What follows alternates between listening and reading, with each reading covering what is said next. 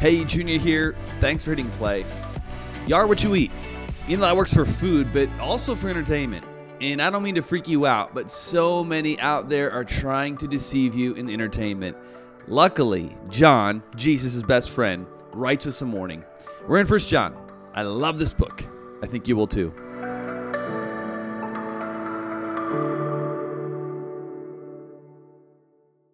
Well, I just got back from a week off. Had a blast. My wife and I, we loaded the girls up in the truck and pulled our camper down to New Orleans. Had a few adventures, so flat tire, and got kicked off the docks by a redneck gang. Future sermon illustrations. But the day we left, we drove down to Shawnee National Forest. And I don't know if you camp or not, but setting up camp in the dark is not so easy. And we were going to do that. In fact, to make matters worse, it started raining.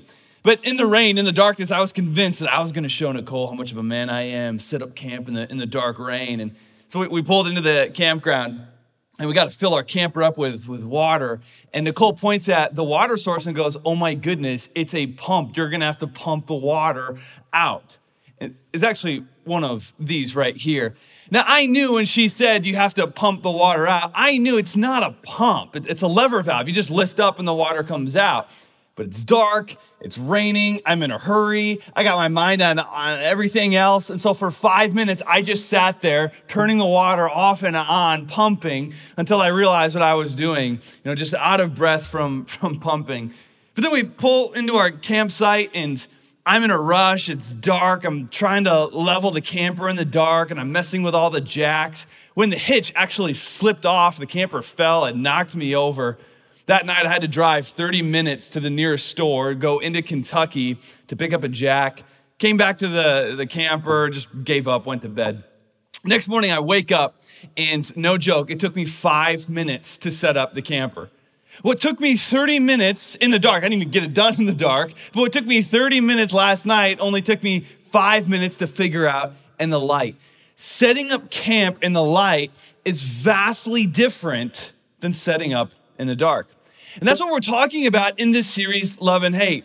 We find ourselves in a very dark time right now.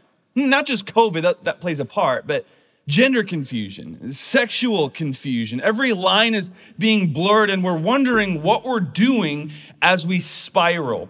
Yet Scripture, specifically 1 John, shines this light. When we understand what God loves and when we understand what God hates, all of a sudden, the confusion dissipates. There's clarity, the lines make sense, there's safety, there's light. Living in the light is vastly different than living in the dark. And we're continuing in the book today. 1 John chapter 2, we're gonna look at verses 18 through 29.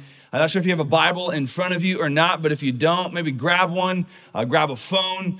We have our Bridge app, and you can take notes on that as well as have the Bibles, which is really nice, all in one place. So grab a Bible. Really love it when we're all on the same page of Scripture together. 1 John 2, 18 to 29 is what we're looking at. Let me pray, and we'll jump right into this. Father, I thank you so much for your word. I thank you for who you are. I thank you that you love us enough to even write this. And some of this is we're going to get into today. Some of this is really hard to swallow. So God, I ask for your Holy Spirit to really work on our hearts, to open our hearts. May we be sensitive to your Spirit's conviction. And may we be willing to accept these words, as difficult as they may be at times. We ask that you be with us. Speak to us for your listening. We pray this in Jesus' name. Amen. Well, as we enter into 1 John 2, we find ourselves in a little home in the city of Ephesus. Ephesus doesn't look like too much. And the home we find ourselves in doesn't look like too much either. It's eroded bricks fit together. Yet it's in this little home the Scripture was penned. The weathered dim mirror hangs in the room. The reflection in the mirror is somewhat the same as the mirror itself. A weathered, worn, aged face stares back at himself in the mirror. See, John, once the young son of thunder, as Jesus called him, now hunched over, walks with a bit of a limp. He once stood in front of crowds and belted out sermons, and now his voice has a gravel to it.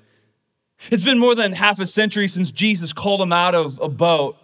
And the day he left his father's fishing business, the memory is It's fading, just like the reflection in the mirror that he stares at.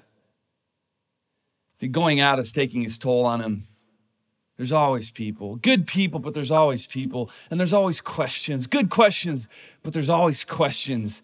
What was it like, John, to sit next to Jesus by the fire? John, what did Jesus mean when he said, what did this miracle mean? Did this really happen, John? And most of his days are filled with answering those questions and explaining theology and reiterating those stories.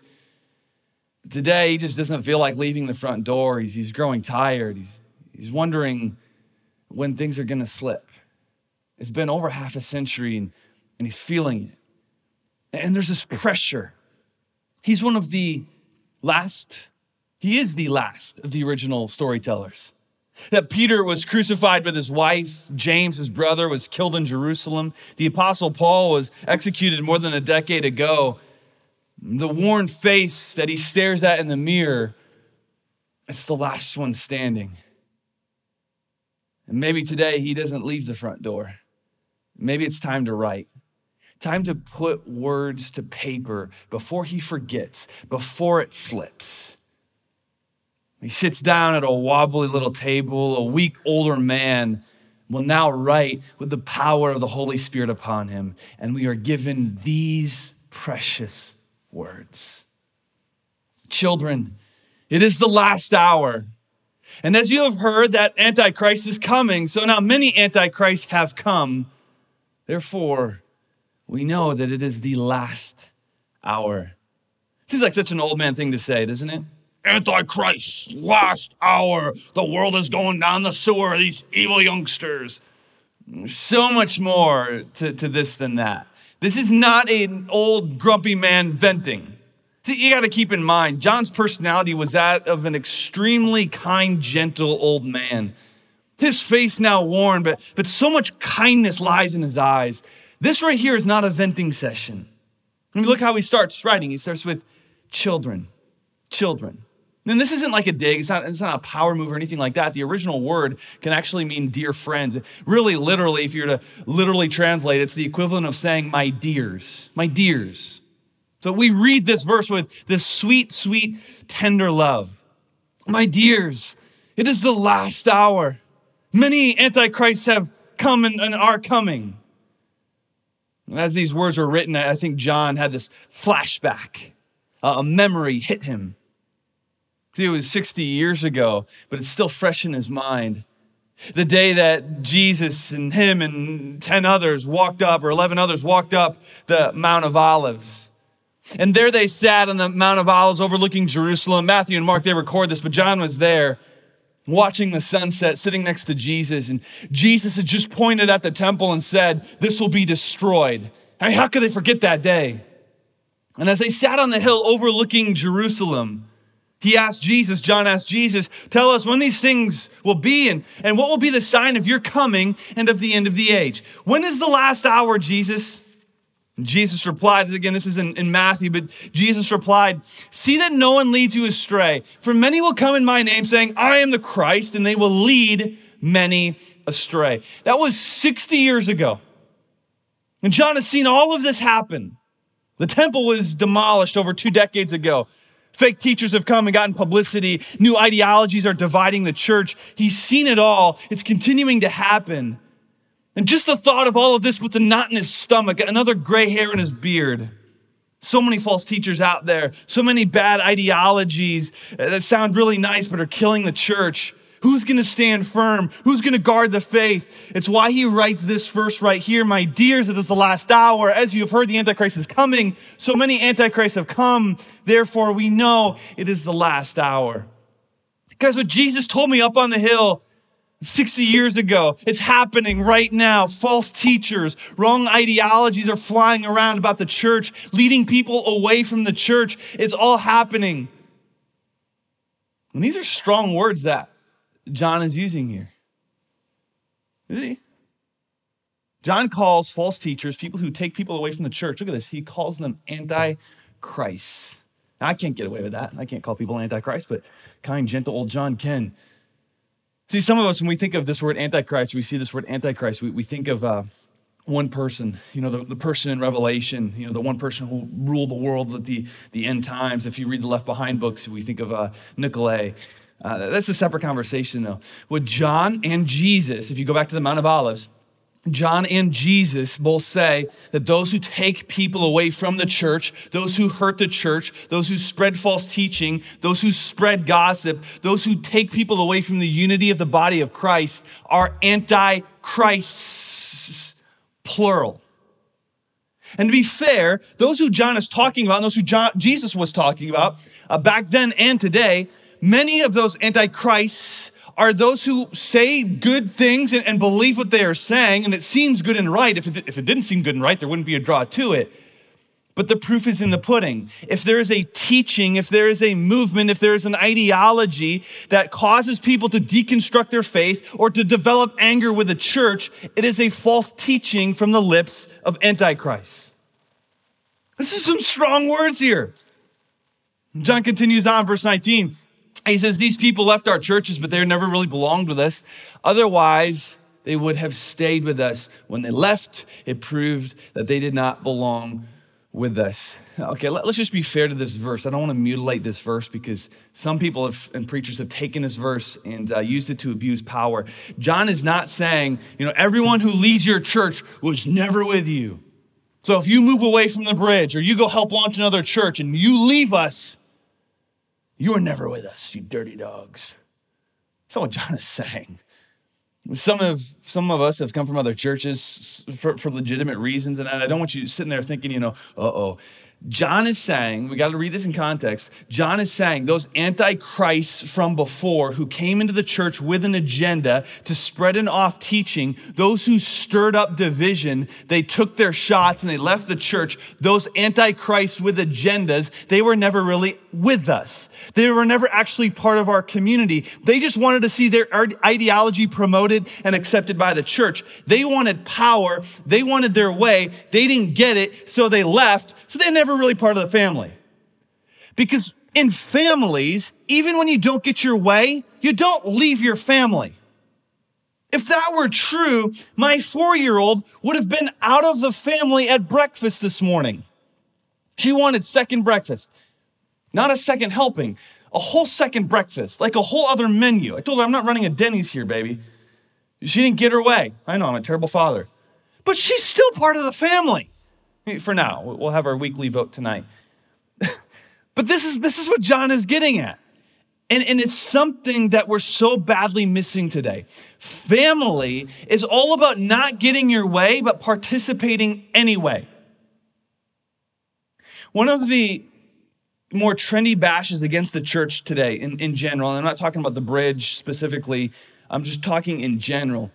When people leave the church and they leave mad, a lot of them will go on Twitter, they'll go on their social media, and they'll scream, I thought this was a family, but obviously not. And I was looking at them like, why? Because you didn't get your way? Like, you didn't get what you want? Like, what family did you grow up in? I wanted pancakes, but I got waffles. Obviously, we're not a family in this house. Ridiculous. That's John's point here. John has seen the church launch. He's seen decade after decade after decade of people coming and going and staying and leaving and getting mad and spreading gossip. He's had his fair share of people kick him on their way out, all angry, people with agendas. Church needs to teach this. Church needs to do this. They need to do what I want or I'm out. And through the power of the Holy Spirit, John has just come to this conclusion right here. Those who leave because they didn't get what they want, they were never really part of the family. If they were part of the family, they would have stayed, but they didn't. They were never really with us. It was about their agenda. It wasn't about the family. It wasn't about the gospel. It was about their agenda. It was about what they want, not about Jesus and his family or truth. They were fake. Strong words. But in all of this, John is setting us up to take us somewhere. But I want to hit the pause button right here. And before we move on to the text, this is so important. John gives us 3 warning signs of fake Christians. Now, I did not sit down and just come up with these. They are right here in the paragraph. 3 warning signs of fakes, antichrist, fakes, people we should be careful around. But more importantly, we should be careful that these aren't signs in us. Warning sign number one of a fake. They have a pattern of fractured relationships with the body. This is what John is saying. Hey, be careful of those people. They have a fractured relationship with the body, a pattern of it. Verse 19 says, they left because they were never of us. If they were of us, they would have stayed. Now, to be clear, John is not talking about, a family decides, hey, switching churches might be best for our family at this point, and they leave on good terms, and they go serve somewhere else for whatever reason. John is not talking about that. That's some of us, and maybe some of us. You might go to a different church one day, and that's okay. John is talking about fractured relationships. They have a resume of past churches that they've attended, which included a lot of conflict. They haven't left on good terms. They're not leaving wishing the best for their brothers and sisters. Instead, they're mad and they got their list of people that they're angry at and they got their list of complaints. John says, that's a warning sign. That pattern of fractured relationships is a warning sign that they're taking people away from the church. Second warning sign of a fake is they dilute God's word. They dilute God's word. Verses 22 and 23, John takes aim at certain people who are diluting God's word. So here's the thing. A true Christian will champion the Bible, even parts of the Bible they don't like.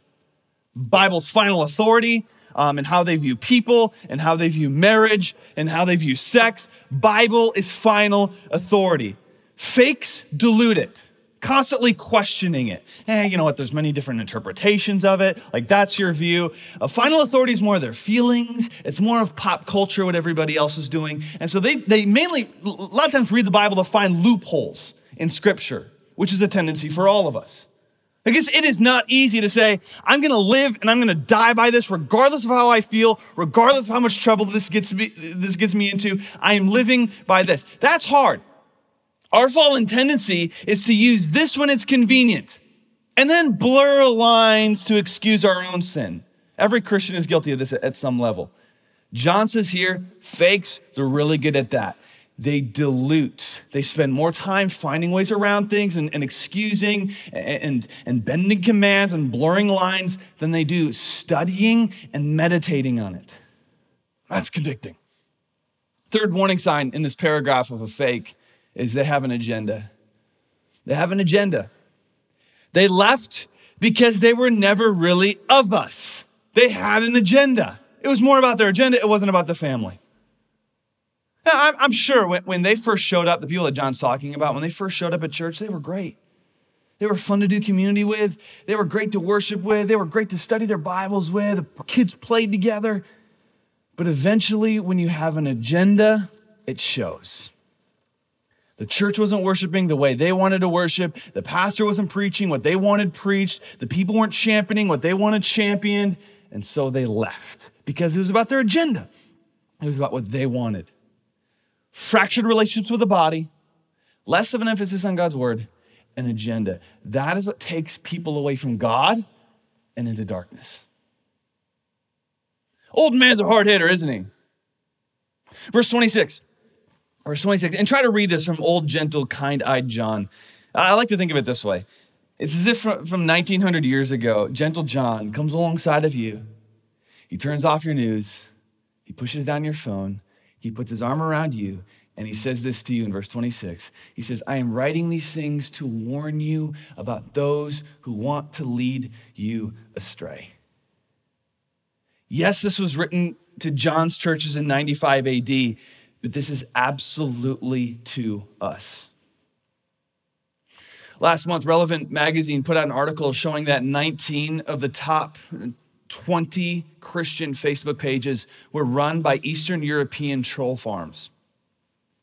19 of the top 20 Christian pages on Facebook were run by troll farms, by fakers. 19 of the top 20. Most of us have little awareness to the reality that this world, the enemy, is actively trying to deceive you constantly. My kids are a big fan of The Greatest Showman, and so much so that we spent a good portion of our road trip last week listening to the soundtrack. It's pretty good. I mean, it's Hugh Jackman, right? Love The Greatest Showman. We even took our girls up to the Barnum and Bailey Museum up in Wisconsin a couple times and to look through the museum, get the story. And my oldest, she commented after going to the museum, she commented, the real history of the circus is different than the movie. I feel like the movie got it wrong. Why would they lie to us? I said, honey, don't ever lose that critical thinking skill, because the popular trend, whether it's to sell tickets or push an agenda, the popular trend right now is verse 26. This isn't conspiracy theories. This is reality.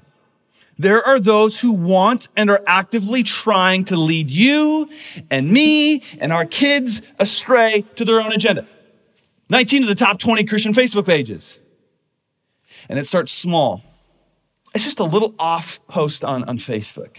It's a comment in a show. It's an underlying theme in a movie. It's an agenda in a curriculum. It's a movement. And it'll just turn your thinking just a little bit. It'll turn your feelings just a little bit. It'll darken your heart just a little bit in a very subtle way, but it's constant. And it takes you away from the truth.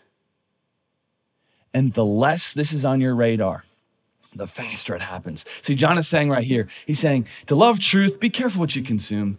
If you really want to say you love truth like God loves truth, you got to be careful what you consume. I'm trying to eat healthier. It sucks. Walking through the grocery store is like an onslaught of temptation. I mean, the bakery, I love bread. Love bread, like the cheese corner. I mean, that's my corner. Aged cheddar, I'll get some smoked meat. I was telling my friend about this. My friend told me a trick, though. He said, if you want to eat healthy, if you want to shop healthier, when you go into the grocery store, stay by the walls of the store. Everything on the inside of the grocery store is more processed. Most of the perimeter, that's where everything's plugged in to keep things fresh. That's usually fresh. Very interesting. We know this. What you consume becomes you. You are what you eat. There is truth to that old adage. Same with entertainment. Every time you turn on the TV, every time you watch the news, every time you Netflix, every time you listen to the radio, every time you play a video game, every time you watch a movie, you're consuming a message. The person at the pulpit is not always your preacher. Every show is a sermon. Every song carries a message.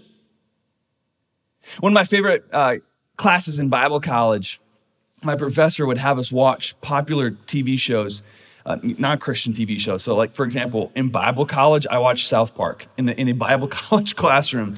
And then we dissected it. So we watched the show and then we dissected it. What was the show saying about faith? What was it trying to convey about sexuality? What was the main message of the show? What are a few of the minor messages of the show? And to this day, I mean, this is more than a decade ago, I still remember the main message and the little messages lodged in that show. All of those strong messages were lodged in this popular cartoon that most people just sit down and veg on. You think about Squid Games right now. There is a message in Squid. I haven't watched it yet. I'm planning to give it a shot. But there is a message, whether it's good or bad, in Squid Games. How often do we sit in front of a screen and just consume whatever message is being shown to us? It affects us slowly. Very slowly and subtly, but surely, and it's constant. See, John called it 1900 years ago. There are those trying to deceive you. Be careful what you consume. Hollywood is really good at twisting truths and twisting reality, and that affects your spirit. There is something to my daughter's frustration over their misrepresentation of circus history, and we should all have that. Now, listen to me. I'm not saying we should be Amish, and reject anything and everything. As awesome as that sounds, heck, I fantasize about us moving to like some commune and living off the grid where media isn't pumped that cancer into our families. I got it all planned out. We'll live in bunkers away from society, and we'll work fields. We'll get some livestock. Only own home phones. Maybe we'll get some flip phones. I don't know. I haven't decided that yet. Sabbaths will be required every week. Sounds really good, doesn't it? Every week, every sermon I preach now, it gets edited for radio, and so certain parts of the sermon get edited out. Guarantee this part is going to be edited out because I sound like a cult. But in all seriousness, though, right now, I'm not saying, and John's not saying, hey, run away from the TV, run away from the screens, freak out, throw out the TV, smash your phones. That's not what he's saying. The point that John is making is be careful what you're consuming. You may have to severely limit the consumption of your shows and music and TV and media and social media. That should always be part of your conversation. Because there's an enemy. There are people who want to deceive. They're all around you. Don't freak out. Don't go to war with them. Don't get on a soapbox, but be wise. John would say, as my best friend put it, be innocent as doves, shrewd as snakes. There are those trying to deceive you everywhere. So live in a way that they can't pin a thing on you and be shrewd as snakes. Often, the fight for your heart begins in the menu of your screen. Remember this one. Next time you open up Netflix or Disney Plus or Prime Video or Hulu or radio, the fight for your heart begins on the menu of that screen. What am I going to be okay with consuming? What am I going to allow to be shown into my home? What am I going to be allowed to play in my car? The fight starts on the menu screen. Be careful what you consume. No more mindless consumption. We are wise. We are discerning. We are innocent as doves, shrewd as snakes. Not making a big fuss, just being wise.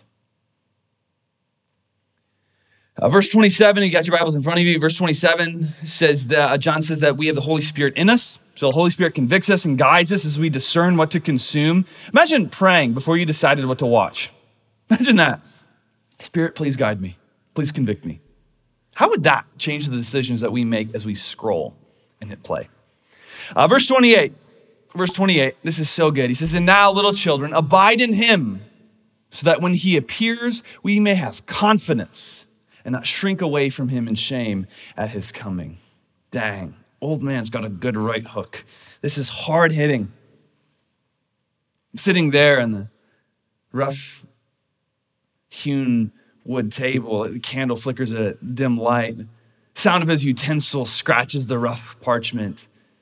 And it's this incredible moment in the life of John. See, as the ink soaks into the parchment, it's as if his love is being absorbed in it as well.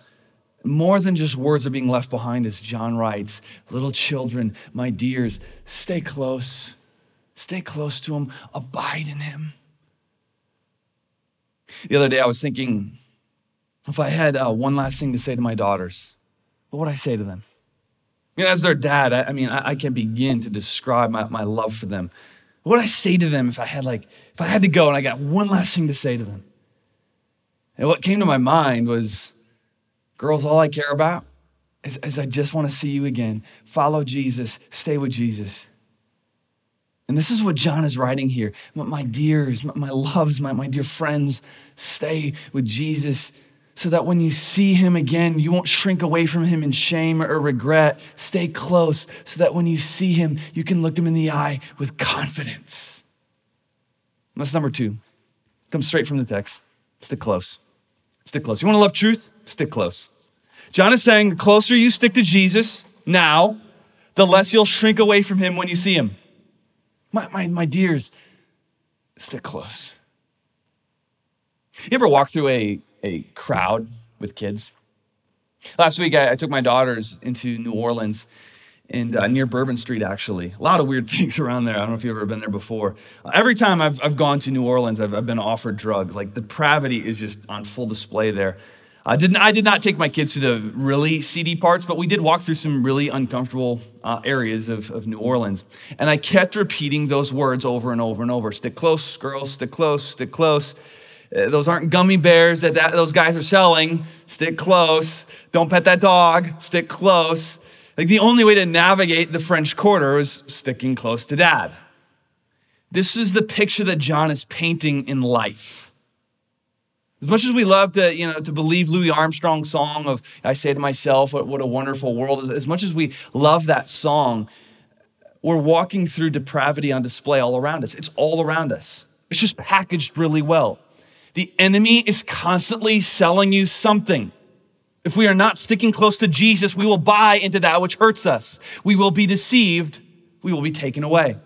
And the consequences are tragic. I've seen it play out many times just in this past year. Stick close. You are walking through a cesspool of deception and disease. If you don't tread with wisdom, you will be a casualty. Stick close. Let me ask you, are you sticking close? There was one part where we were in New Orleans and there was a market. So there's like a few magicians on the street, doing their show, and tarot card readers and art being sold. I felt bad for the kids at that part. It's just like distraction after distraction. I'm telling them to stick close. So I just kept on saying, eyes on me, eyes on me. If you stop to gaze at the hippie witch rubbing the glass ball, you will lose me. We're moving along. I wonder how many of us have stopped in life and we're gazing at something else.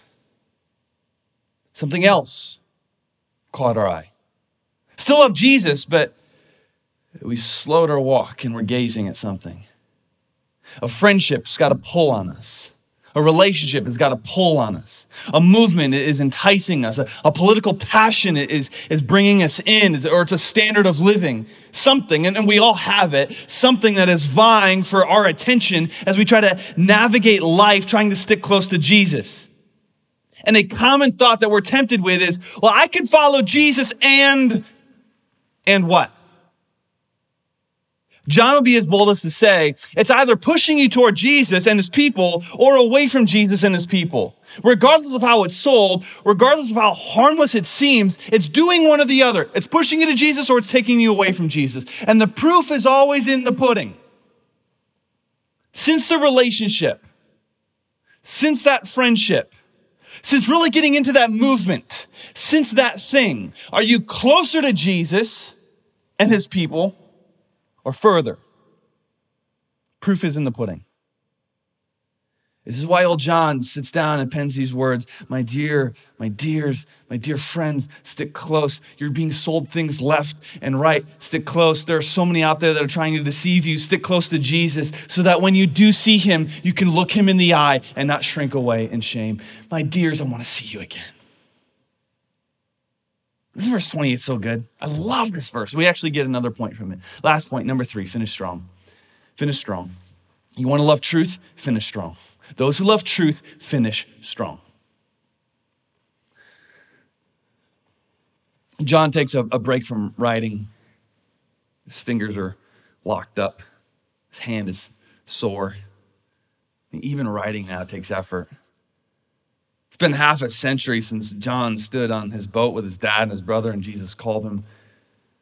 Ever since that moment, his feet hit the shore, it's been this journey. It's been a journey of ups and downs, following Jesus to the countryside and sticking close to Jesus through crowded Jerusalem and standing below him as Jesus hung on the cross.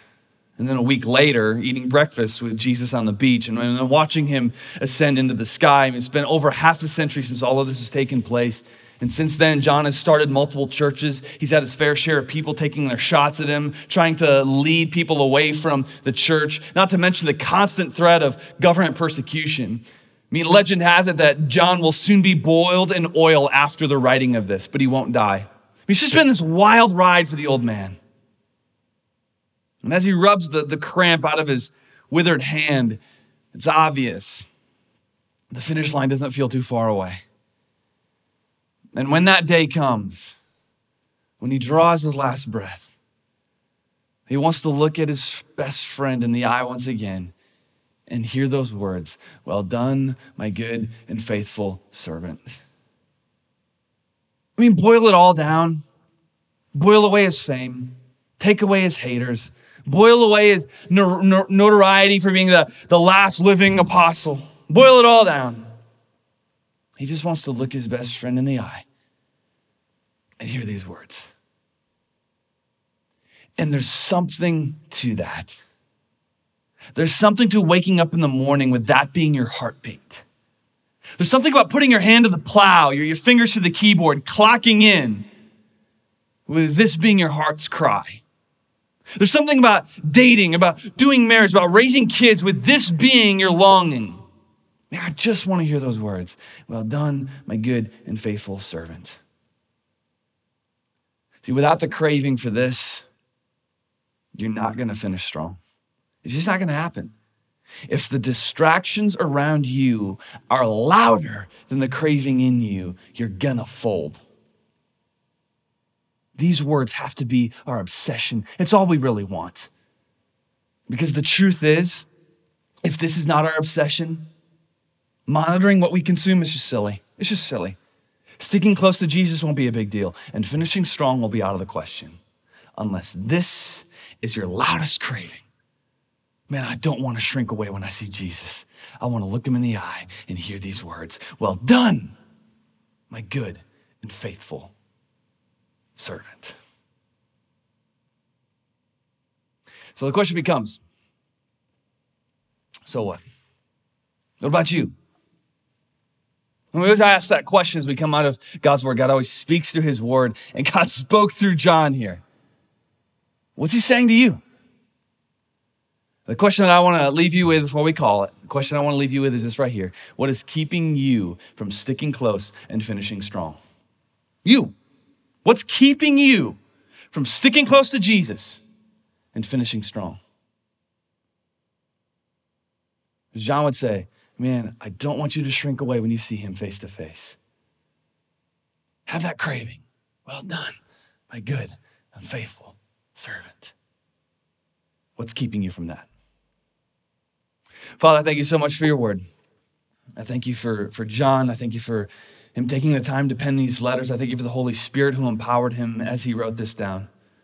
And God, may this be something that is not easily forgotten, but that we carry this with us, not just throughout this week, but really throughout the rest of our lives. There are those trying to deceive us. They're all around. We just want to stick close to Jesus. Be careful what we monitor, but stick close to Jesus. God, we want to finish strong. I want our church to finish strong, to hear those words, well done, my good and faithful servant. May your Holy Spirit convict us all the way to that. We pray this in Jesus' name. Amen. Thanks again for listening. If you enjoyed the podcast, would you give it a share? It goes a long way. Also, don't forget to subscribe if you haven't yet. Hey, God has something for you today. Go after it. Blessings.